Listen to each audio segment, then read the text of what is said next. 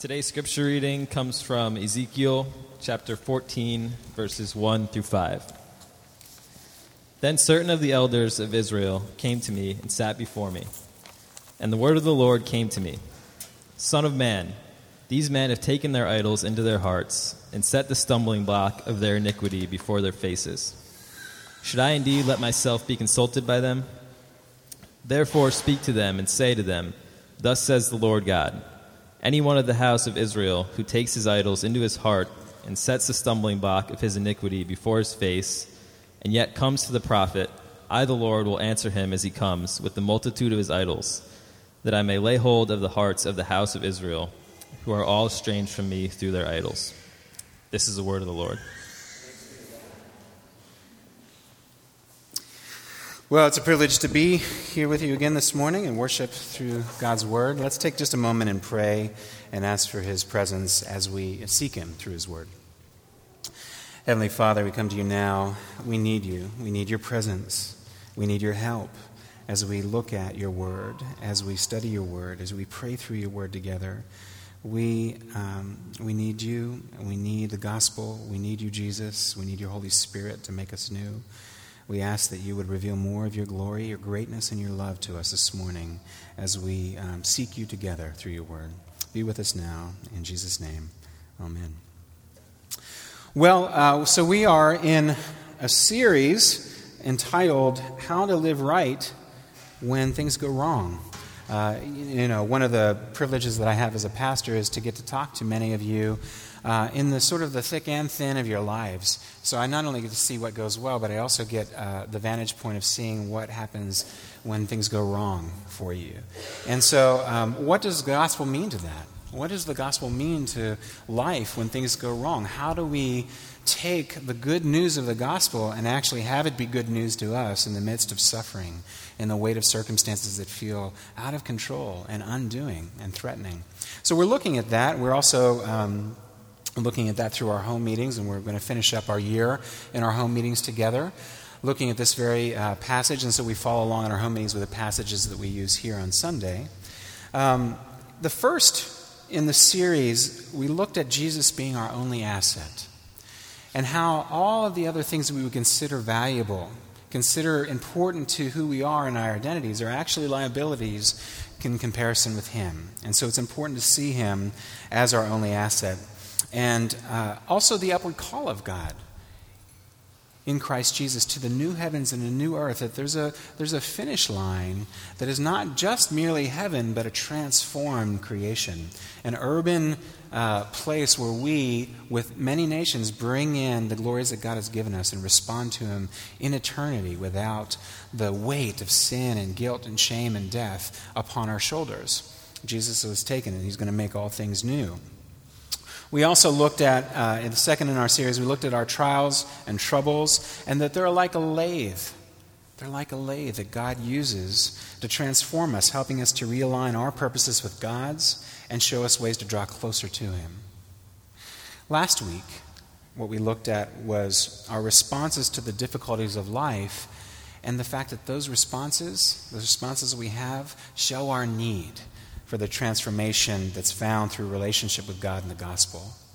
And so that brings us to this week. And what we're going to look at is something very profound and very important if you're going to make it through with hope under the difficulties you face. And the thing that we're going to look at is the underlying idols of our hearts. They need to be dealt with in the gospel if we're going to grow spiritually. And we're going to look at just a couple of things. We're going to look at the nature of idolatry. We're going to see in 3 and 4 that it's active, and in verse 4 that it's double-minded, and in verse 5 that it's alienated and all-consuming. So we're going to look at the nature of idolatry, and then we're also going to look for the cure for idolatry. We see in verse 4 that the Lord's word is there, and we see in verse 5 that the Lord's love is there, that I may lay hold of the hearts of the house of Israel. So, let's take a look. The thing about idolatry, and especially going back to Ezekiel, where there were real and present communities, other nations that were competing for Israel's affection that used actual carved idols, actual made idols, as a part of their worship ritual. And so part of going back to this ancient Near Eastern text is to try to understand, well, what's that like for us? And so what I'm going to do is spend some initial time just building a bridge from us to them and what idolatry means. We're going to take a look a little bit at a biblical theology, as it were, of idolatry and how that penetrates right into the New Testament as a chief concern for us growing spiritually. And then we'll unpack some of the text as we talked about and what it means. So, the entire story of redemption can be seen as a struggle between true faith and idolatry. Look at creation. Look at creation. There's idolatry there. Men and women were created to do what? 1, worship and serve God, and 2, to rule over all of the creation in God's name. You can see this in Genesis 1, 26 through 28. But what happened? Humanity fell into sin. And Paul describes that fall into sin, interestingly enough, in Romans as idolatry. Romans 1, 21 through 25, he says that we refuse to give glory to God. In other words, to make him the most important thing. And instead, chose certain parts of creation to glorify instead of God. Paul wrote, they exchanged the glory of the immortal God and worshipped and served created things rather than the Creator. Now, this is a complete reversal, Paul is saying, with the created order. Humanity came instead through sin to worship and serve things God created. And so what happened is that those created things began to rule over humanity. Those created things began to rule over. So Paul points back to the beginning, says idolatry was right there, right at the fall. The law, the 10 Commandments, it's against idols, right? What's the great sin of the period of redemptive history for Moses and God's people? Making of the golden calf.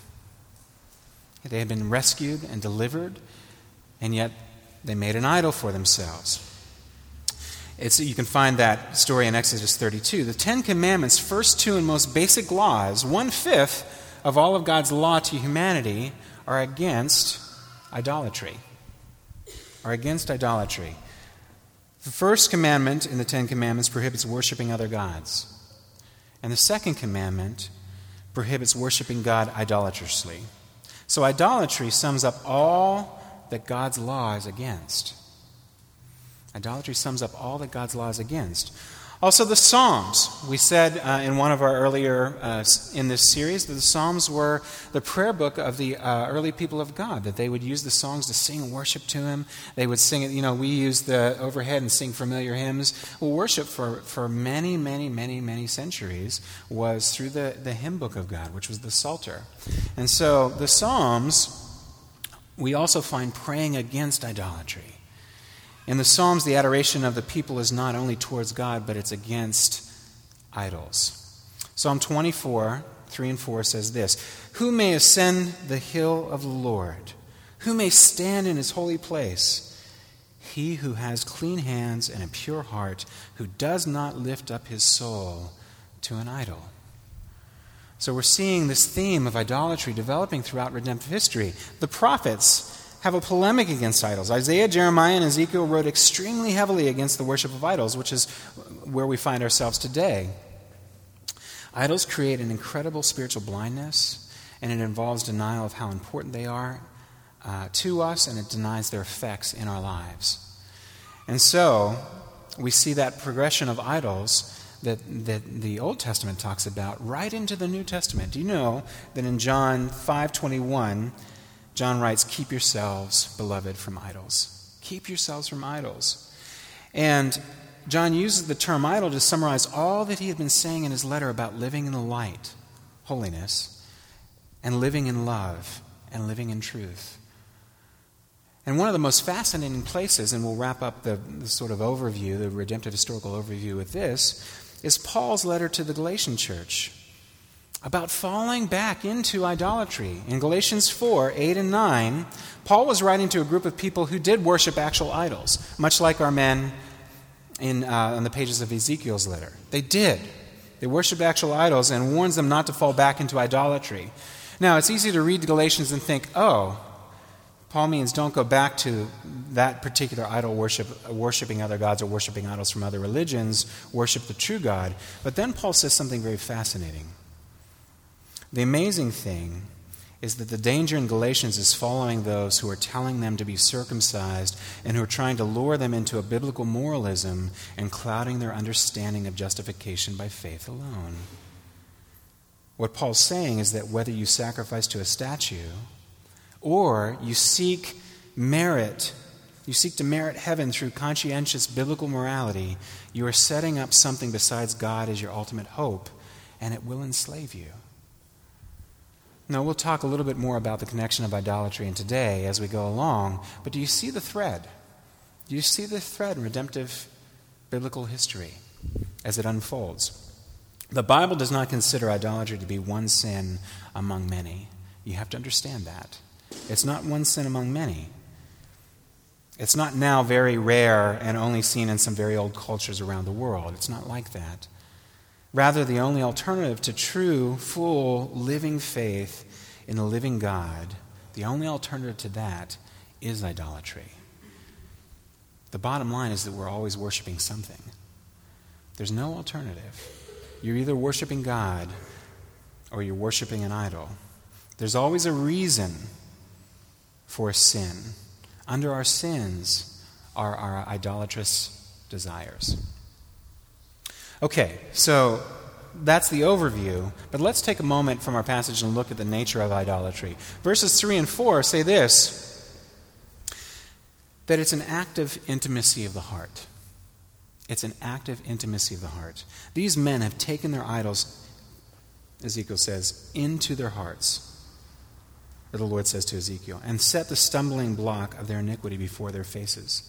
They're taking their idols into their hearts. What does that mean? What does that mean? It shows you that there's some depth to what the Lord is warning the elders and Ezekiel about, right? Here's one person, one of my seminary professors, David Powlison, wrote this following clip to help us understand this a little bit better. He says, if idolatry is the characteristic and summary Old Testament word for our drift from God, I think that's a great definition, by the way. Remember that. Idolatry is, in the Old Testament, is the sort of the summary statement, or the summary word that represents our drift from God. Our drift from God.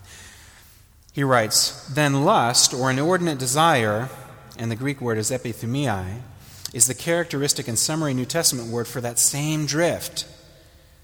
And he lists various passages and times where that drift is referred to in that word, in that summary statement by Paul and Peter and John and James, in Galatians and Ephesians and Peter and John and James, where epithumia is the catch-all word for what's wrong with us. It's a striking sort of continuity between the two. He goes on to write, the 10th commandment against coveting, which is idolatrous, or inordinate desire for something, also makes sin psychodynamic. David's a counselor, so you got to check with him in that. Also makes sin psychodynamic. It lays bare the grasping and demanding nature of the human heart, as Paul powerfully describes in Romans 7. The New Testament emerges the concept of idolatry and the concept of inordinate life-ruling desires for lust, demandingness, craving, and yearning. They're specifically termed idolatry. Epithumia. David Powlison explains to us how idolatry moves us to disobedience and sin. He says that unless we believe the gospel and look to the Lord Jesus for our salvation, we will look to some idol. We will look to some idol. And idolatry always leads us to over-desires. Example, if we believe that we're only going to be significant in life if we make a lot of money, if we believe that, if that's something that we hold true in our innermost being, we will be in the grip of an over-desire drivenness to succeed in our work to make it happen. You see? So, I want to talk about the active intimacy of before their face. The Lord says to Ezekiel, they've set these up, these idols, before their face. What does it mean? Now, this is to those of you who are in love, right? If someone is before your face and you're intimate and you're close to them and you can see the color of their eyes and you can hear them breathe and you can notice all the tiny expressions and adjustments they make in their face, and when they're close enough you can smell what they smell like, and when you kiss them you can taste them. It's intimate. It's warm and fuzzy, right? These are the things that the great love stories are made of. That kind of intimacy, that kind of closeness, that kind of face-to-faceness. Now imagine that same person, the one that you envisioned in your mind. Imagine that same person's face close to another lover instead. Good feeling's gone, right? The reality is, this is exactly the kind of thing that happens when you take an idol into your heart before your face. Before your face. It becomes a stumbling block to you, and you cannot see your true lover's, the Lord's face. You cannot see your true lover's face when you're facing another with the intimacy that should be reserved for him alone. That's what the Lord is talking about. It's an act of intimacy. It's also double-minded. In verse 4, it says, and yet comes to the prophet, I, the Lord, will answer him as he comes with a multitude of his idols. So here we have elders in God's people who are coming with a multitude of idols, and yet they're trying to come and seek the Lord and worship him too. And the Lord's saying, I can't do that. I'm going to have to answer you according to my word. As the prophet Ezekiel would have been consulted by the early exiles for a message from God, it seems that his status was such that even the elders of Israel came to him to inquire of the Lord. We see that also in chapter 20, verses 1 through 3, when they're coming for an oracle, to hear an oracle from the Lord. And there's no indication that the elders did not have a belief in the God of Israel. Remember, there's no indication that they did not have a belief in the God of Israel. Their problem was that they also had other gods. No one can serve two or more masters. Jesus said so in Matthew 6. You remember? There can only be one. And so they came seeking God with a multitude of idols in place. But the Lord said that cannot be. Now, I hung around Dr. Keller for many years at Redeemer in New York, in Manhattan. And here are some of the examples that he gave of the way that idolatry transfers to our current day and age and our culture. These are just some examples. Begin to understand and see and uncover the examples in your own life as you listen. Let it be cues for you that you might search them out and overturn them with the Lord's help. Relativism. Tim writes, relativism makes an idol out of one's own individual conscience and inner feelings. When a society teaches people you alone can determine what is right or wrong for you as long as you don't steal others' freedom to have the same choice, then it has made choice an absolute value, and the feelings the heart of a god. Empiricism makes an idol out of nature and scientific investigation. It insists absolutely everything has a natural scientific cause. Thus it believes science has an answer for everything and will open doors. Here's one that may be challenging for you. Capitalism makes an idol of the market. When a society comes to believe that the most or all of our problems will be solved by free market competition, it leads people to worship success, personal freedom, and the almighty individual. Today, even advocates of the free market recognize the cultural contradictions of capitalism, namely that capitalism and consumerism undermine the very virtues of self-control and responsibility that gave it rise. Or socialism, as the last example, makes an idol out of the state. It occurs when a culture teaches that our main problems are at root only social, not spiritual and moral. This view relies overly or exclusively on government solutions to re-engineer society. Christians understand that our problems are rooted in sin, which affects both social systems and individual hearts, and will make an idol neither out of government nor of private individual initiative. When we rely upon any of those things, or any of the things that they made you think of in your life, or any other person for meaning, and yet you try to seek God too, you're being double-minded. And the Lord doesn't have that. He won't have it. He seeks to do away with that in you. And lastly, it's alienated. Verse 5, and we find that this kind of idolatry is alienating, and it's all-consuming. Alienating first, who are estranged from me through their idols, the Lord says. Our idolatry estranges us from the one who loves us. Do you know that your idols are grievous to Jesus? They're grievous to him. They're grievous to God. Idols are ultimately cruel to the heart of the one who offers you so much at such a huge cost. But idols are also all-consuming. They came with multitudes of their idols. Idols create delusions through which we see everything, including our relationship with God. They appear more wonderful than they really are. They lead us to deny their hold on us. They enslave, and they will never be satisfied. And they multiply, and they work together in clusters in our lives. There's real danger in idolatry, not just for the elders that the Lord was talking to through Ezekiel, but for us. There's real danger. So how, if that's why we need to deal with the underlying idols of our heart, how do we do it? How do we do it? What does the gospel mean to that for us? There's a cure for idolatry. We see it in verses 4 and 5. The Lord's word and the Lord's love. The Lord says, I will answer. And he says that he's going to answer that he may lay hold of their hearts. Friends, do you know that there is one who kept his heart from idols? And he kept his heart from idols perfectly. And he kept his hearts from idols wholly. Jesus' heart was truly captured by God so that your heart could be recaptured by him through faith in his gospel. One commentator put it this way, said, Ezekiel's vision of the restoration, which we didn't read about today, but Ezekiel goes on to talk about, Ezekiel's vision of the restoration includes a glorious temple. He foresaw a time when the presence of God in the midst of his people was so overwhelming that under the form of a vision he could only describe it in the terms of size and splendor. John writes that when Jesus came and templed in our midst, we saw his glory, the glory of the one and only, who came from the Father full of grace and truth. Jesus was the radiance of God's glory, the exact representation of his being, the author of Hebrews writes.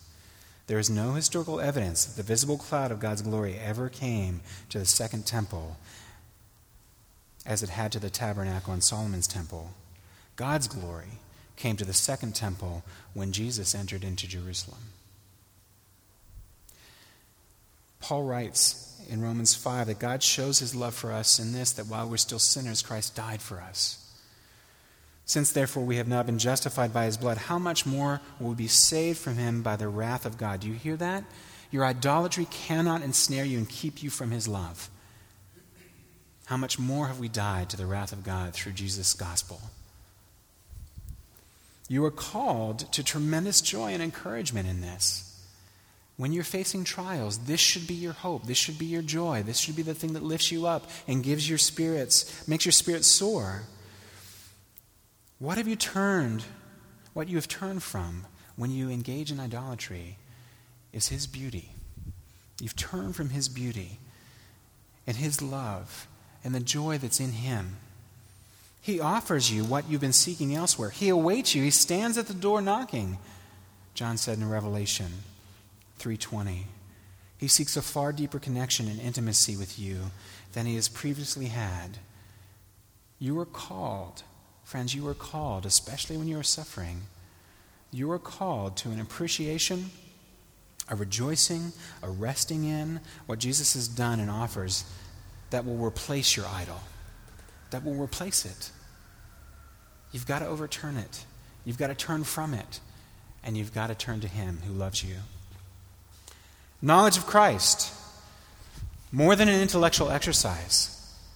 John Calvin put it this way, and this might surprise you. He writes, "It is not apprehended, the knowledge of Christ, by the understanding and memory alone, as other disciplines are, but it is received only when it possesses the whole soul and finds a seat and resting place in the inmost affection of the heart. It must enter our heart and pass into our daily living, and so transform us into itself that it may not be unfruitful for us. its efficacy ought to penetrate the inmost affections of the heart, take its seat in the soul, and affect the whole man 100 times more deeply.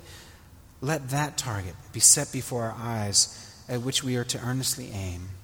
Let that goal be appointed towards which we should strive and struggle. No one shall set out so inauspiciously as not daily to make some headway.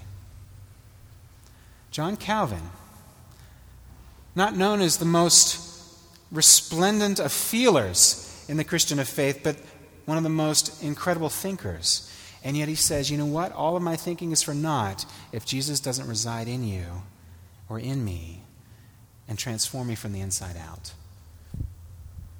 from the heart out into life, combining with the truth that we have in the gospel and exploding in our inwardmost being and making the way that we live our lives together and for God and for the benefit of others around us and our neighbors transformed. You must learn that the Lord alone is to answer your struggle with idolatry, and you must learn to rejoice in the particular things that Jesus brings that replaces your idol that you hold in your heart, whatever they are. Now, a couple of examples. One of the things you need to know is that through him, you can deal with the underlying idols of your heart. And our failure to deal with those things, our failure to deal with the underlying of the idols of the heart, is because we functionally reject what he did for us. You're not dealing with your idols because you're functionally rejecting what he did for us. You'll never be able to deal with your underlying idolatry if you first don't believe in, rest in, and rejoice in the one who lived without idolatry, so that you could live in him. Your joy and confidence under trials won't be sufficient unless you see yourself perfect in God's eyes in Jesus. Remembering him frees our heart so that we can change like this. Some examples. If you struggle with temptation, let Jesus entice you with his life. Let Jesus entice you with his life rather than the things you're being enticed by. Rejoice in the gospel until you see his beauty. Are you looking at the gospel? Are you spending time with him daily? Are you taking in his word? Are you chewing on it? Not just biting into it and swallowing it. Are you taking time to taste it? Let its savoriness flow over your taste buds and warm your throat and belly as it enters. Are you doing that? Or if you struggle with anxiety, let Jesus comfort you with his care. Rejoice in the gospel until you're humbled enough to see that you don't know best. You don't know best, but he does. Rejoice in the gospel until you're humbled enough to see that you are, and valued enough to see that he could not forget you. He will not forget you because of the testimony of the cross. If you struggle with anger and pride, let Jesus humble and soften you with his mercy. Rejoice in the gospel until you're that way. Ezekiel tells us in 5 and later in the same passage in verse 11 why it is so important to turn from our idols and turn towards him. The Lord's purpose in that, he says, that I may lay hold of the hearts of the house of Israel, who are all estranged from me through their idols. That in verse 11, that the house of Israel may no more go astray from me, nor defile themselves any more with all their transgressions, but that they may be my people, and I may be their God, declares the Lord. Friends, in Jesus, he's made a way for us to turn from our underlying idols and turn towards him. Will you turn? Will you turn? Turn from your idols and go to him now. Let's pray together.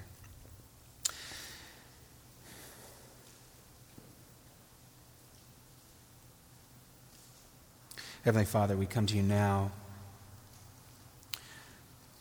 without pride, because Jesus had to take our place. He had to die for us. And without fear, because he did. And we come to you now boldly in humility because we have need of you and the good news of your gospel to us. And we lay hold of that through your empowering work of your Holy Spirit. And we seek to live our lives now as we go out into the world, into our week, as those who have been loved by you, our Lord and Savior, our faithful Jesus Christ.